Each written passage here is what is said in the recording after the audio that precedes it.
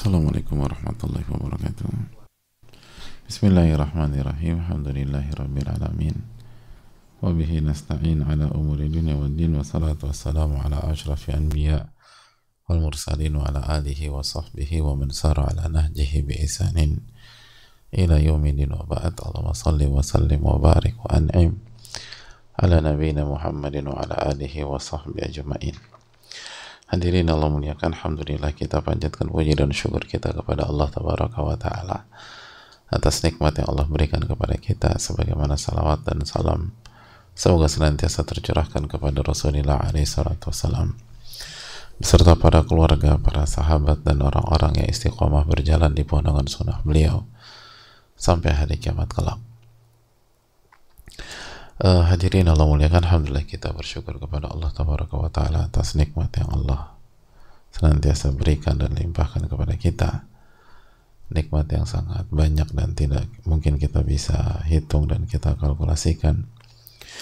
Wa in ta'uddu ni'matallahi la tuhsuha, dan jika kalian ingin menghitung-hitung nikmat Allah maka kalian tidak akan mampu bisa menghitungnya. Dan di antara nikmat tersebut adalah ketika Allah memberikan kesempatan kita untuk belajar, untuk mendekat, untuk mengenal Rabb kita subhanahu wa ta'ala, untuk mempelajari bagaimana kita menghamba dan beribadah kepada Allah subhanahu wa ta'ala, bagaimana kita bahagia di dunia maupun di akhirat, karena tidak ada opsi untuk bahagia, tidak ada jalan kebahagiaan kecuali kembali kepada Allah subhanahu wa ta'ala. Man amila salihan min dzakarin aw untha wa huwa mu'min falanuhyiyannahu hayatan thayyibah. Barang siapa yang beramal saleh baik laki-laki maupun wanita dan dia beriman kepada Allah, dia beriman, maka kami akan berikan dia kehidupan yang bahagia. Kami akan berikan kehidupan yang bahagia. Itu sebuah keniscayaan asal kita beriman dan beramal soleh.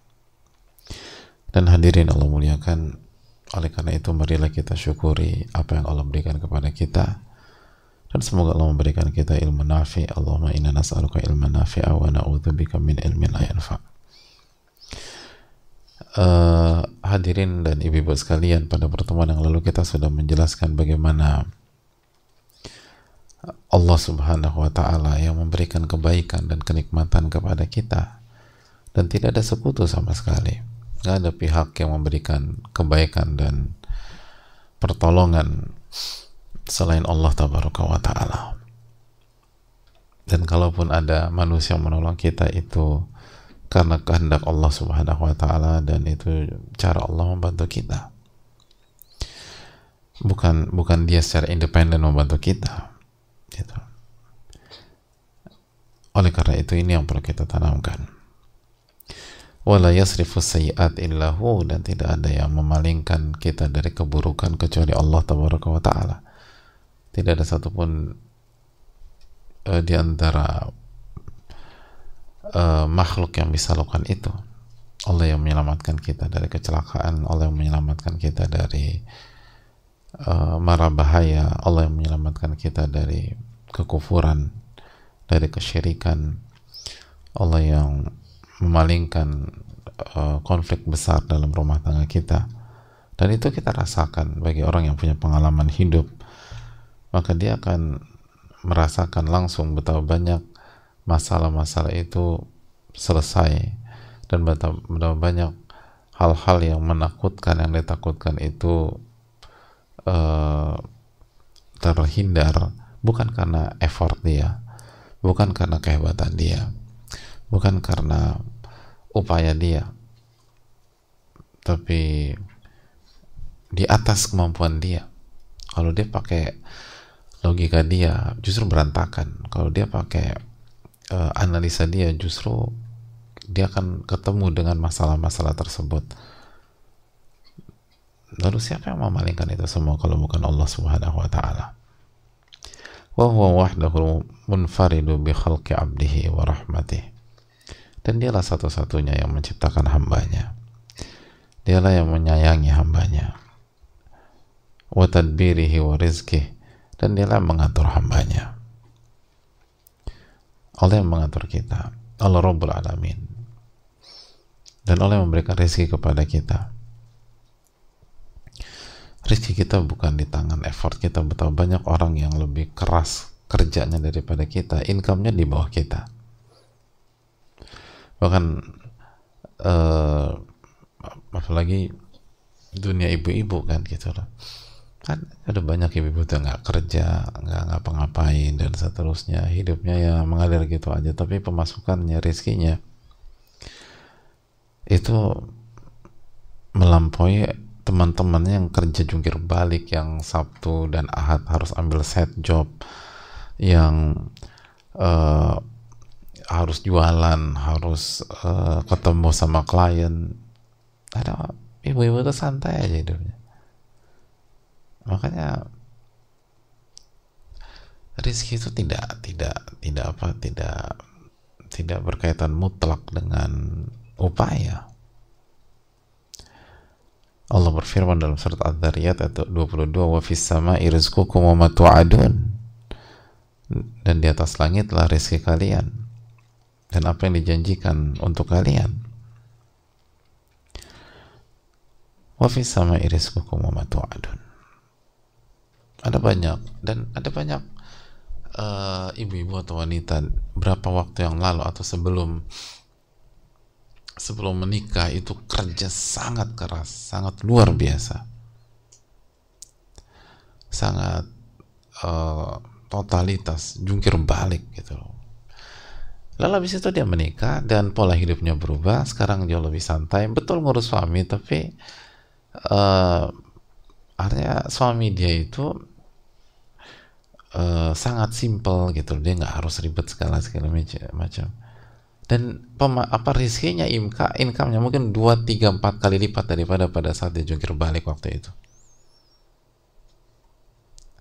Kalau memang intinya adalah upaya manusia dan nggak ada kaitannya dengan apa yang Allah takdirkan, dan ayat ini tidak ada wa fis sama'i rizqukum wa ma tu'adun, atau ayat ini salah, naudzubillah, dan di langitlah terdapat, atau di atas langitlah rezeki kalian dan apa yang dijanjikan oleh Allah untuk kalian, maka seharusnya income dia ketika dia single, jungkir balik, lalu kerja lembur, terus ambil side job dan lain sebagainya, itu harusnya lebih tinggi daripada income dia setelah dia menikah.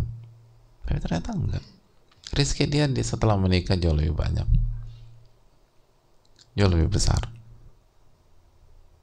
jauh lebih besar.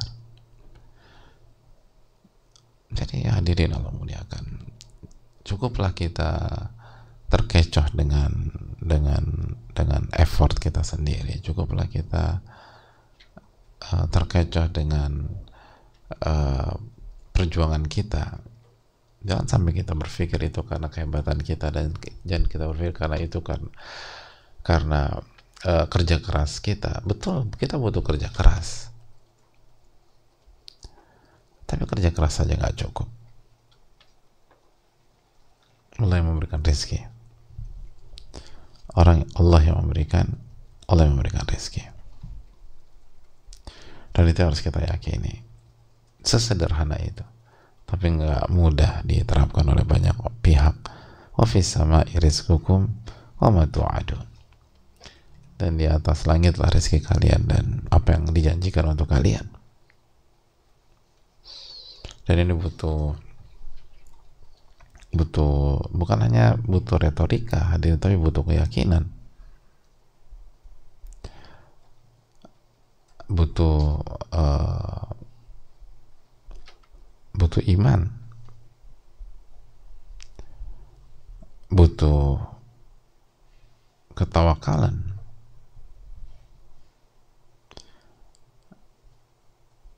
Hadirin Allah muliakan,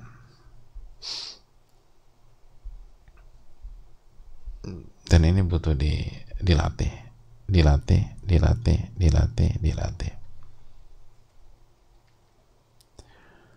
Dan jangan pernah kita lupa tentang hal tersebut.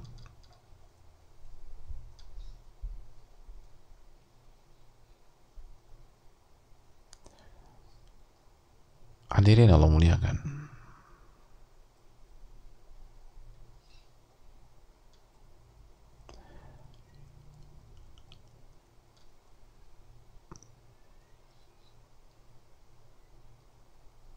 Abu Hazim pernah menyampaikan, wajatu dunia syai'ain, saya mendapatkan dunia itu terbagi menjadi dua hal, wa huwa li wa syai'un li ghairi. Bagian yang pertama itu milik saya, itu Allah kasih ke saya, wa syai'un li ghairi, dan tapi nggak semua, ada sebagian lain itu untuk orang lain, untuk pihak lain, bukan untuk saya. Falau talabtuhu bihilati samawati wal ard lam asil ilaih. Nah, bagian dari dunia yang Allah sudah plot, Allah sudah kasih sebagai rizki pihak lain dan bukan rizki saya mau kejar, saya mau perjuangkan, saya mau jungkir balik, saya mau gunakan seluruh fasilitas yang ada di langit dan di bumi, saya nggak akan sampai, saya nggak akan dapatkan.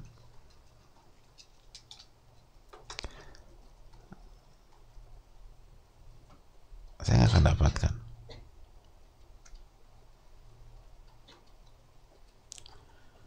Jadi sekali lagi, kalau itu sudah Allah takdirkan sebagai rizki teman saya, atau rizki sahabat saya, atau rizki, bahkan rizki musuh saya, mungkin orang benci sama saya dan saya sudah dapat, itu saya mau ambil, saya mau rampas, saya mau upayakan, saya mau pindah tangan, pindah kepemilikan, dan saya gunakan seluruh cara, gak akan berhasil, gak akan berhasil.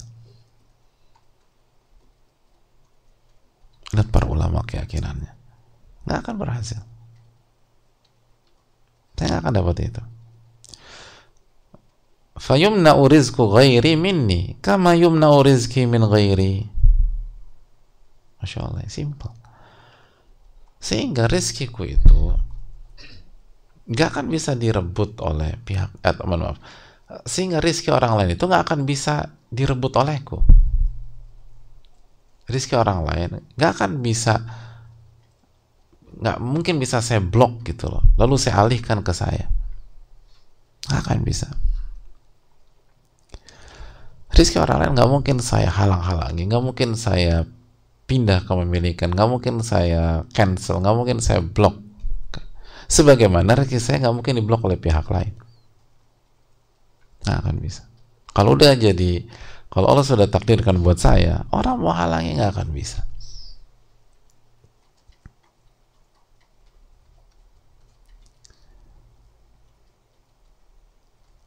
Law annal apa kata Nabi SAW kepada Ibn Abbas? Nabi SAW mengatakan, ya gulam ini wa'alimaka kalimat, wahai nak, aku akan ajarkan engkau beberapa hal. Dan diantaranya apa? Law annal umma law ijtama'at ala an yanfa'uka bisyai'in lan yanfa'uka illa bisyai'in qad kataballahu lak.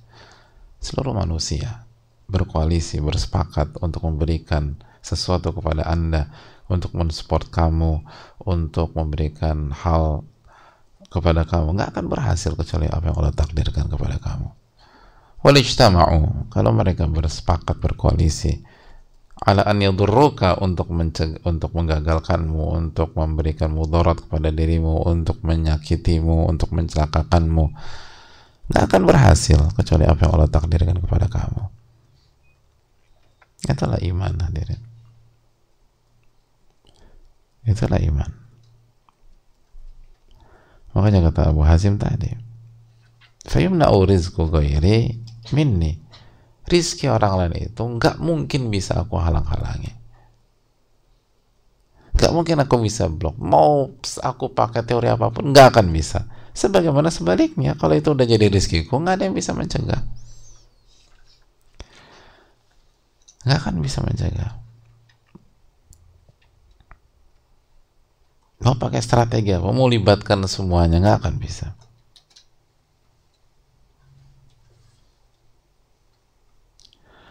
Makanya kita lihat bagaimana Fir'aun dia mau buat kebijakan apapun untuk menghalang-halangi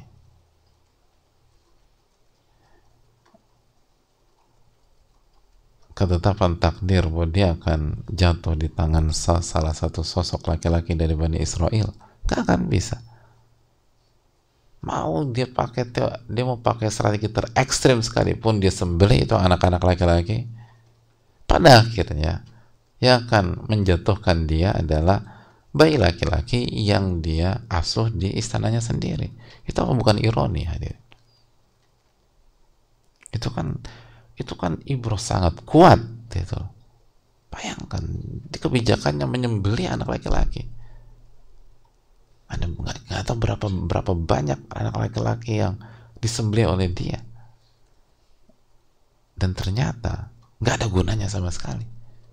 Semua yang dia sembelih itu nggak ada kaitannya dengan kekhawatirannya. Justru yang dikhawatirkan dia asuh sendiri.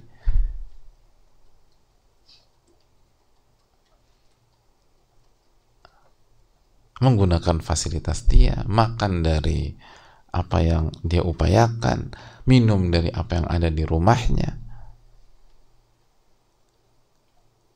berpakaian dengan pakaian yang dari hasil hartanya dan seterusnya. Bayangkan hadirin sekalian.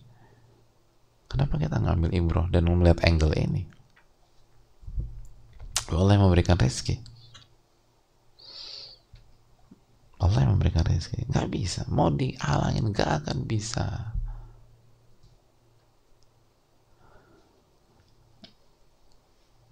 Fir'aun itu pasukannya, tim militernya itu ikon. Wa fir'auna dzil autad, kata Allah. Kekuatan pasukan, kekuatan militer Fir'aun itu disebutkan di dalam Al-Quran. Menjadi ibrah bagi kita. Ternyata gagal dalam menyelesaikan misi bayi kecil gitu, bayi laki-laki, nggak berhasil. Padahal bayi bukan berhadapan dengan kekuatan besar dunia yang lain, bukan berhadapan dengan tentara atau pasukan khusus atau pasukan elit, berhadapan dengan bayi, nggak berhasil. Untuk mencegah, dan satu, bukan ini, satu aja. Karena ada satu dari mereka yang akan menjatuhkan. Mau semua tim intelijennya dikerahkan, semua nggak bisa, hadirin. Nggak bisa. Lalu siapa kita? Kalau Fir'aun aja gagal, lalu kita berpikir kita akan berhasil? Enggak.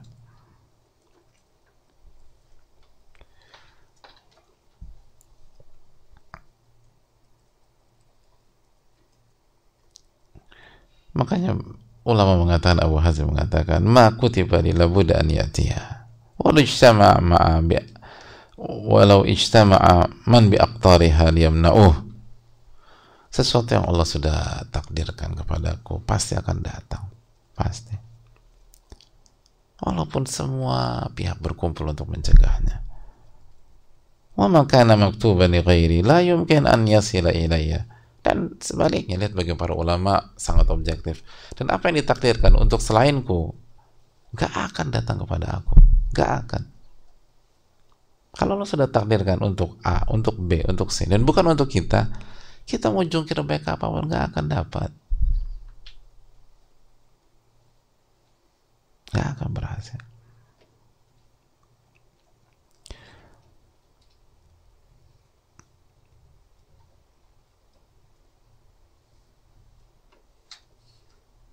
Hadirin Allah muliakan, itu poin.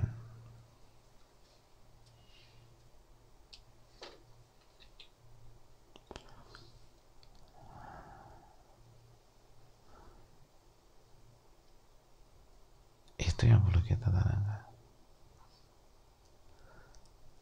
Bayangkan hadirin Allah muliakan,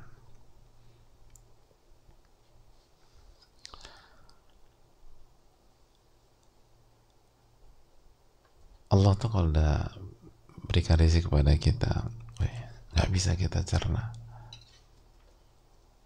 Artinya kita akan terkagum-kagum gitu hadirin. Kita akan terkagum-kagum.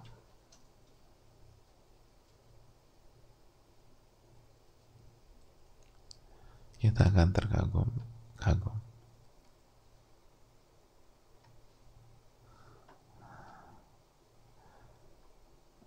Dan datang ke kita, benar datang nih. Gitu. Datang ke kita. Allah Ta'ala alam bisa.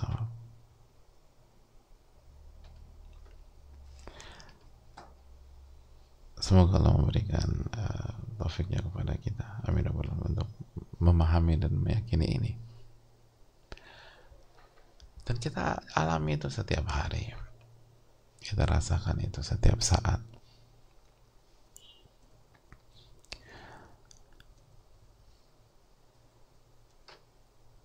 Dan seringkali nggak ada ininya, itu datang dengan cara yang min haitsu la yahtasib, dari cara yang tidak kita duga-duga sebelumnya, yang kita tidak duga-duga sebelumnya. Allah Ta'ala bisa.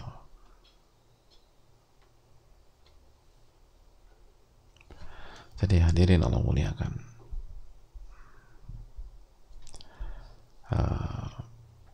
ya simpel aja lah hadirin.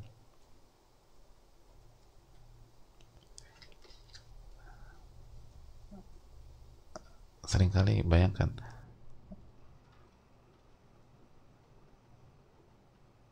ayam sama ikan sama melinjo sama kacang panjang sama itu tuh bisa ketemu di satu piring, bayangkan jamaah.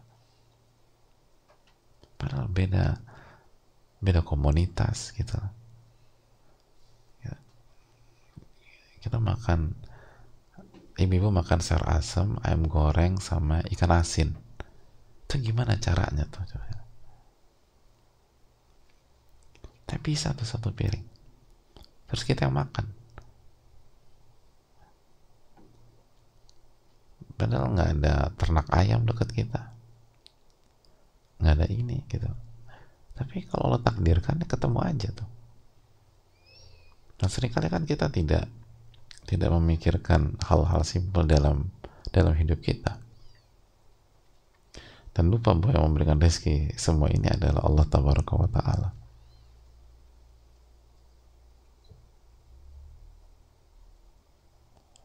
Itu poin.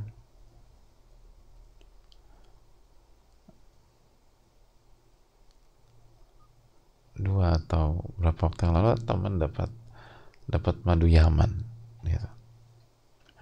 Dia nggak pernah datang ke Yaman hadirin, nggak pernah datang, nggak pernah mesen, nggak pernah beli gitu. Dia cuma datang ke rumah seseorang terus dikasih, sama ini ada madu Yaman bagus buat kamu.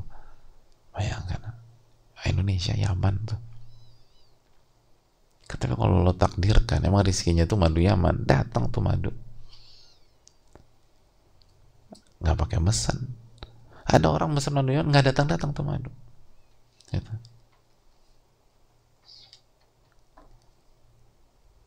Jadi semoga kita diberikan taufik oleh Allah Subhanahu wa Ta'ala.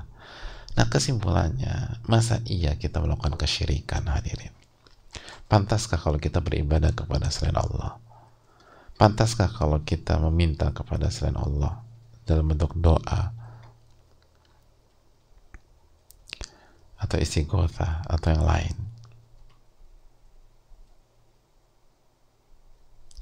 Hadirin Allah muliakan, karena Allah yang memberikan rezeki kepada kita, maka beribadahlah hanya kepada Allah Subhanahu wa Ta'ala semata. Allah Ta'ala bisa.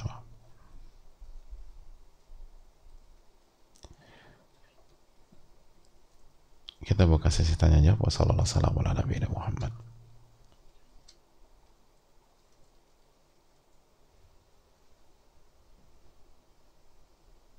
Assalamualaikum warahmatullahi wabarakatuh. Waalaikumsalam warahmatullahi wabarakatuh.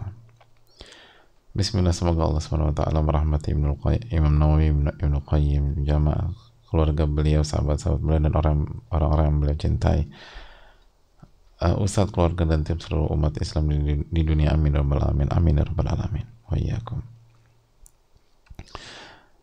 Ustadz, mohon nasihatnya jika ada seorang teman yang kurang lebih hampir 1 bulan tidak menjalankan sholat wajib.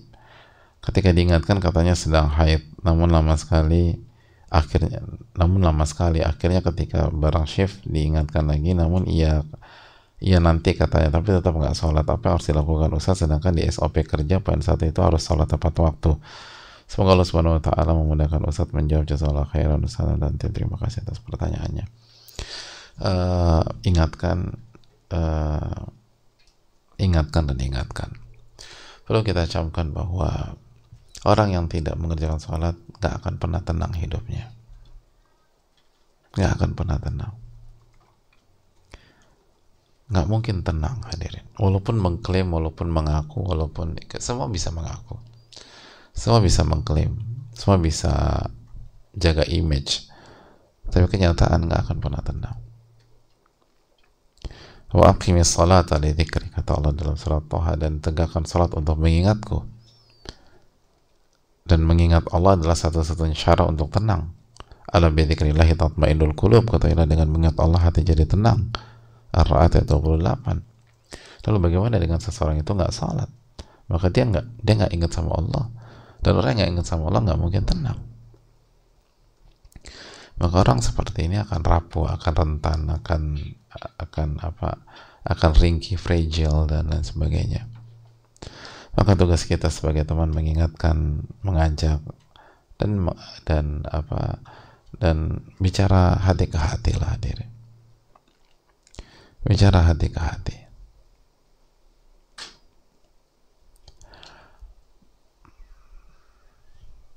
Ini yang perlu kita tanamkan bersama-sama.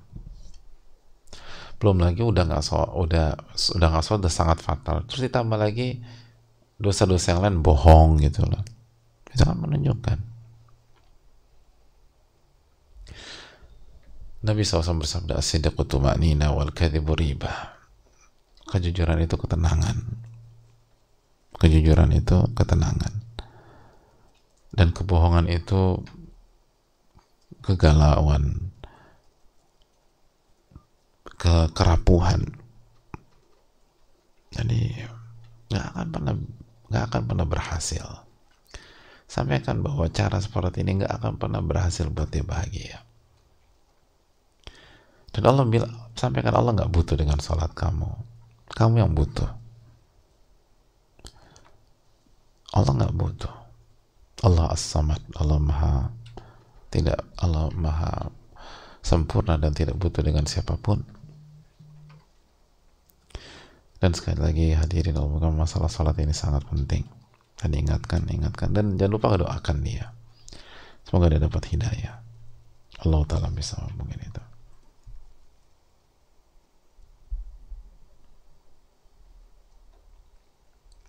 Assalamualaikum warahmatullahi wabarakatuh. Barakallahu fikum atas ilmu yang disampaikan. Semoga Allah menjaga dan merahmati Ustadz, Imam Qayyim, dan seluruh kaum muslimin. Amin ya rabbal alamin.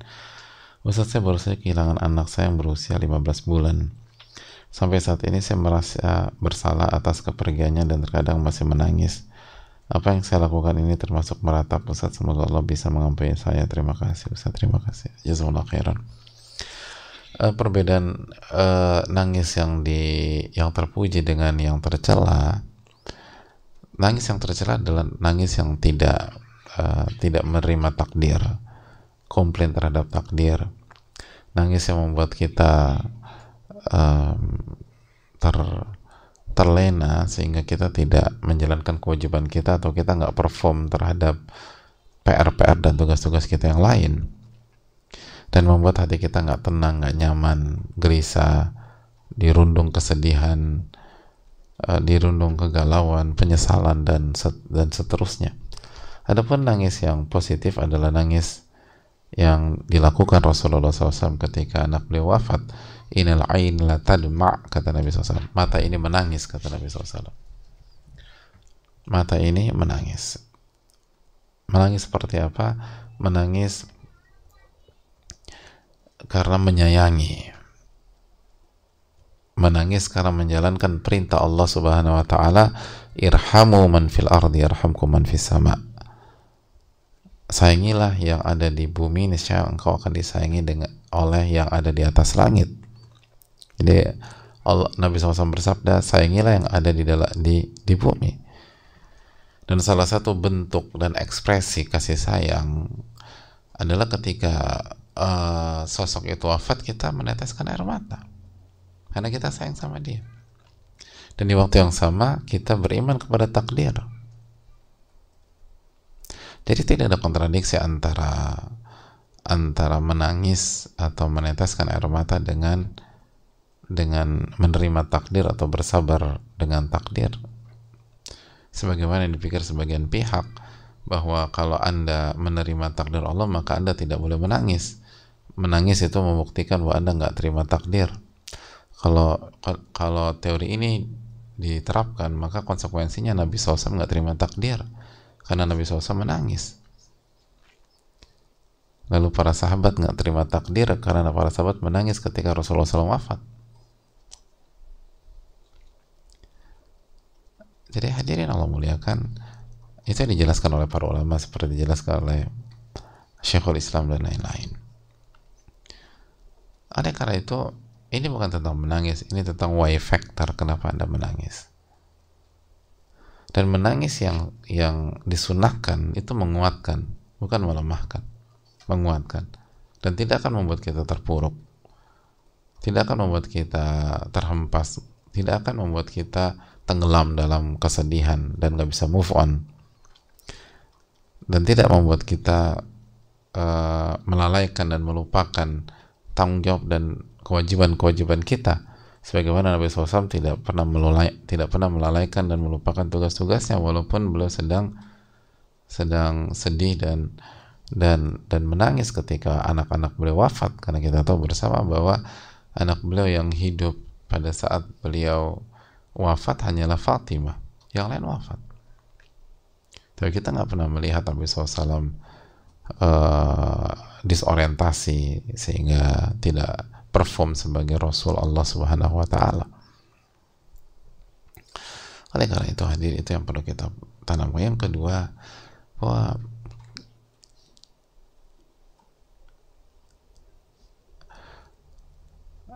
Nabi SAW bersama inna nasra ma'as sabar, kemenangan bersama kesabaran. Jadi kalau kita bisa sabar atas wafatnya anak kita yang 15 bulan, maka insya Allah ini adalah kemenangan. Dan kita tahu bagaimana riwayat menjelaskan atau riwayat menjelaskan bahwa anak itu akan menjadi tabungan kita pada hari kiamat dan akan dikumpulkan dengan Nabi Ibrahim alaihissalam. Dan lihat hikmahnya, kita tidak akan dihisap tentang performa anak tersebut ketika dia balik. Artinya anak itu aman sudah, dan kita akan aman di hari kiamat, akan jadi tabungan kita pada hari kiamat kelak. Maka insya Allah ini yang terbaik buat kita dan untuk anak kita, dan kita harus bangkit. Dan kalau kita ingin punya anak untuk menjalankan sunnah Nabi SAW, ikhtiar lagi, lalu hasilnya serahkan kepada Allah Tabaraka wa Ta'ala. Allah Ta'ala bisa.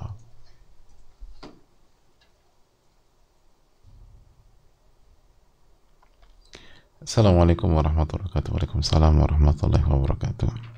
Semoga Allah senantiasa merahmati Imam Ibnu Qayyim beserta keluarga, amin rabbal alamin wa iyyakum. Dan semoga Ustadz dan keluarga selalu diliputi keberkahan dan rezeki dari arah yang tidak disangka-sangka, amin wa iyyakum. Amin rabbal alamin wa iyyakum. Ustadz, saya mau bertanya, jika seseorang terbiasa mendapatkan apa yang ia mau dan pembawaannya perfeksionis, sekarang ia ingin berhijrah dan ingin hidup dengan apa yang Allah mau, ia ingin menjalani hidup bukan atas dasar kehendaknya pribadi, maka apa asmaul husna yang perlu dia tadaburi? Bagaimana agar hatinya semakin menghayati bahwa hidup yang ia jalani bukan tentang kemauannya? Ia perlu mengaji banyak tentang apa ya Ustadz? Jazakallahu khairan Ustadz. Assalamualaikum warahmatullahi wabarakatuh. Waalaikumsalam warahmatullahi wabarakatuh. Hadirin yang Allah muliakan, ini cita-cita yang sangat mulia, dan ini bukan level standar, ini level atas. Oleh karena itu nggak mudah, apalagi bagi orang yang sudah bertahun-tahun, bahkan mungkin puluhan tahun, itu selalu bermain dengan perfeksionis dirinya sendiri, dan hanya dan ia menginginkan sesuatu dan dia mendapatkan apa yang dia inginkan tersebut. Nah, merubah pola ini ke pola yang dia cita-citakan sekarang itu nggak mudah, kecuali dimudahkan oleh Allah. Itu berat kecuali dibuat mudah oleh Allah Subhanahu Wa Taala. Maka mulailah dengan bertahap gitu loh, dan selalu minta keselamatan. Allahumma inni as'aluka al-'afwa wal 'afiyah. Itu nasihat dari Nabi SAW. Mintalah keselamatan dan ampunan. Allahumma inni as'aluka al-'afwa wal 'afiyah. Lalu juga mintalah kebaikan di dunia dan di akhirat. Allahumma inni as'aluka ilman. Allahumma inni Rabbana atina fid dunya hasanah wa fil akhirati hasanah wa qina adzabannar. Ya Allah, berikanlah kami kebaikan di dunia, berikanlah kami kebaikan di akhirat, dan lindungi kami dari siksa api neraka. Hadirin Allah muliakan,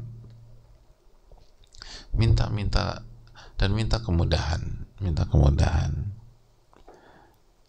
jangan minta kesulitan. La tatamanna liqa al-adu, jangan pernah berharap bertemu dengan musuh. Jangan minta dipersulit, minta dipermudah. Dan mulai bertahap lah. Dan yang harus kita pelajari untuk bisa mencapai titik ini apa? Iman, tauhid kepada Allah Subhanahu Wa Taala. Itu hal yang paling penting untuk kita pelajari sebelum yang lain. Dan sebagaimana tadi pertanyaannya, pelajarilah nama-nama dan sifat-sifat Allah Tabaraka wa Ta'ala, khususnya Al-Hakim atau Ahkamul Hakimin, yang maha bijak, Al-Alimul Khabir, yang maha mengetahui, Al-Lamul Ghuyub, yang mengetahui hal-hal gaib dan mengetahui hal-hal yang akan terjadi di masa yang akan datang. Pelajarilah bahwa Allah yang mengetahui yang terbaik buat kita. Allahu ya'lamu wa antum la ta'lamun. Allah yang maha mengetahui dan kalian tidak mengetahui apapun. Jadi hadirin Allah muliakan, fokus dalam mempelajari nama-nama dan sifat-sifat Allah Subhanahu Wa Taala, dan ketahui baik-baik bahwa cita-cita tersebut itu cita-cita yang besar, cita-cita yang sangat tinggi, dan butuh perjuangan untuk bisa mendapatkannya. Wallahu ta'ala a'lam.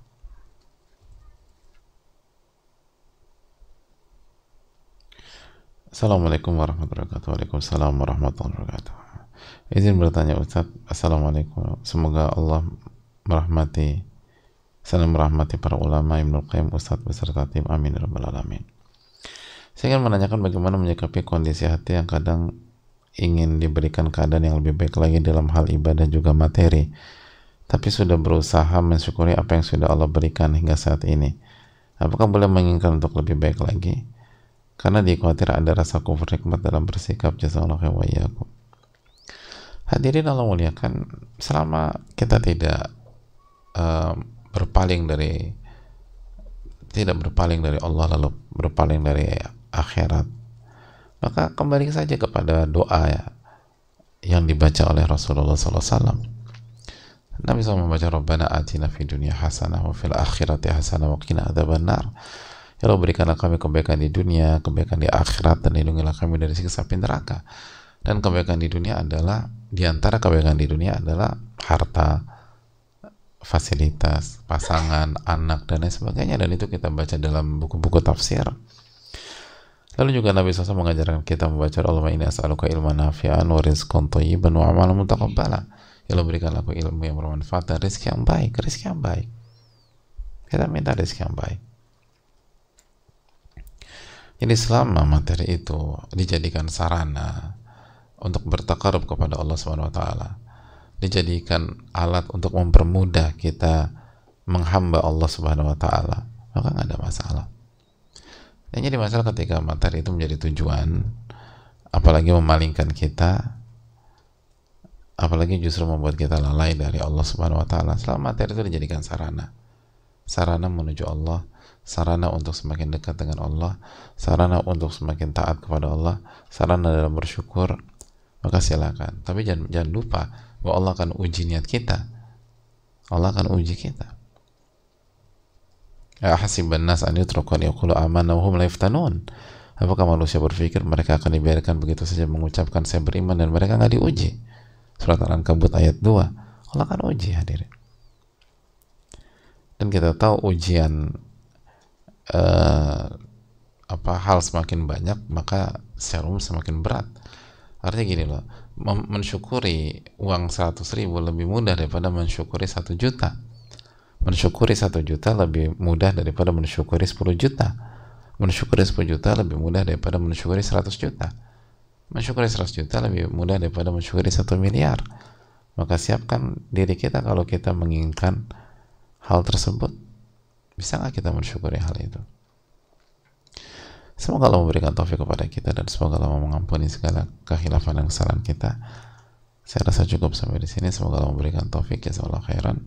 Subhanakallahumma wa bihamdika la ilaha illa anta astaghfiruka wa atubu ilaik. Assalamualaikum warahmatullahi wabarakatuh. Syukran.